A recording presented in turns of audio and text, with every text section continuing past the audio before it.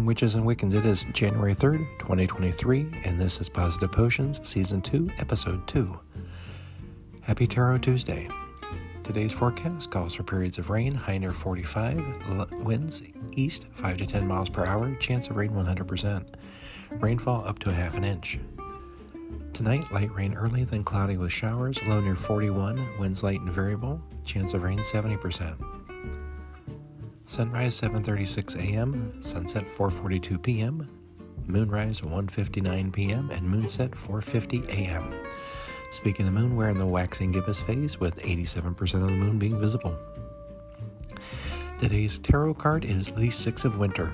This card represents the end of challenging times, a brighter future ahead, relocation, or travel.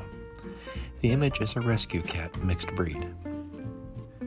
The quote on the card reads, "The challenging times are coming to an end, and you can now breathe a sigh of relief. Let the past go and embrace the happier times ahead."